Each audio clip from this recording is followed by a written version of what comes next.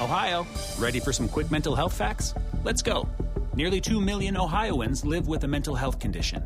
In the U.S., more than 50% of people will be diagnosed with a mental illness in their lifetime. Depression is a leading cause of disability worldwide. So why are some of us still stigmatizing people living with a mental health condition when we know all of this? Let's listen to the facts and beat the stigma. Ohio, challenge what you know about mental health at beatthestigma.org. Hello, I'm your host Elise, and welcome to This Day in History. Here's what happened on August 17th. It was a pageant and a protest.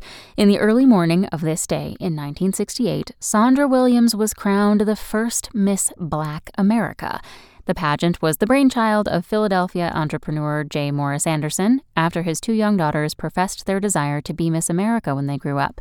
Anderson, who knew his daughters had little chance because they were black, decided to start a separate pageant for black girls. With help from the NAACP, the new pageant, which was held on the same day in the same location as the original Miss America contest, got national press coverage.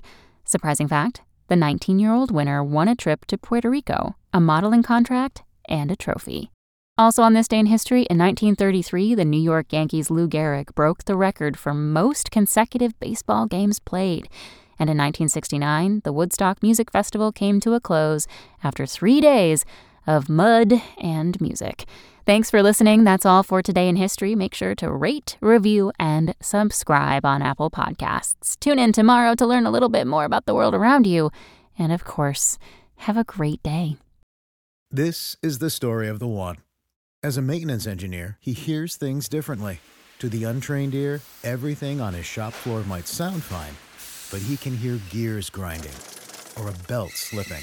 So he steps in to fix the problem at hand before it gets out of hand. And he knows Grainger's got the right product he needs to get the job done, which is music to his ears. Call, click Grainger.com, or just stop by. Grainger, for the ones who get it done.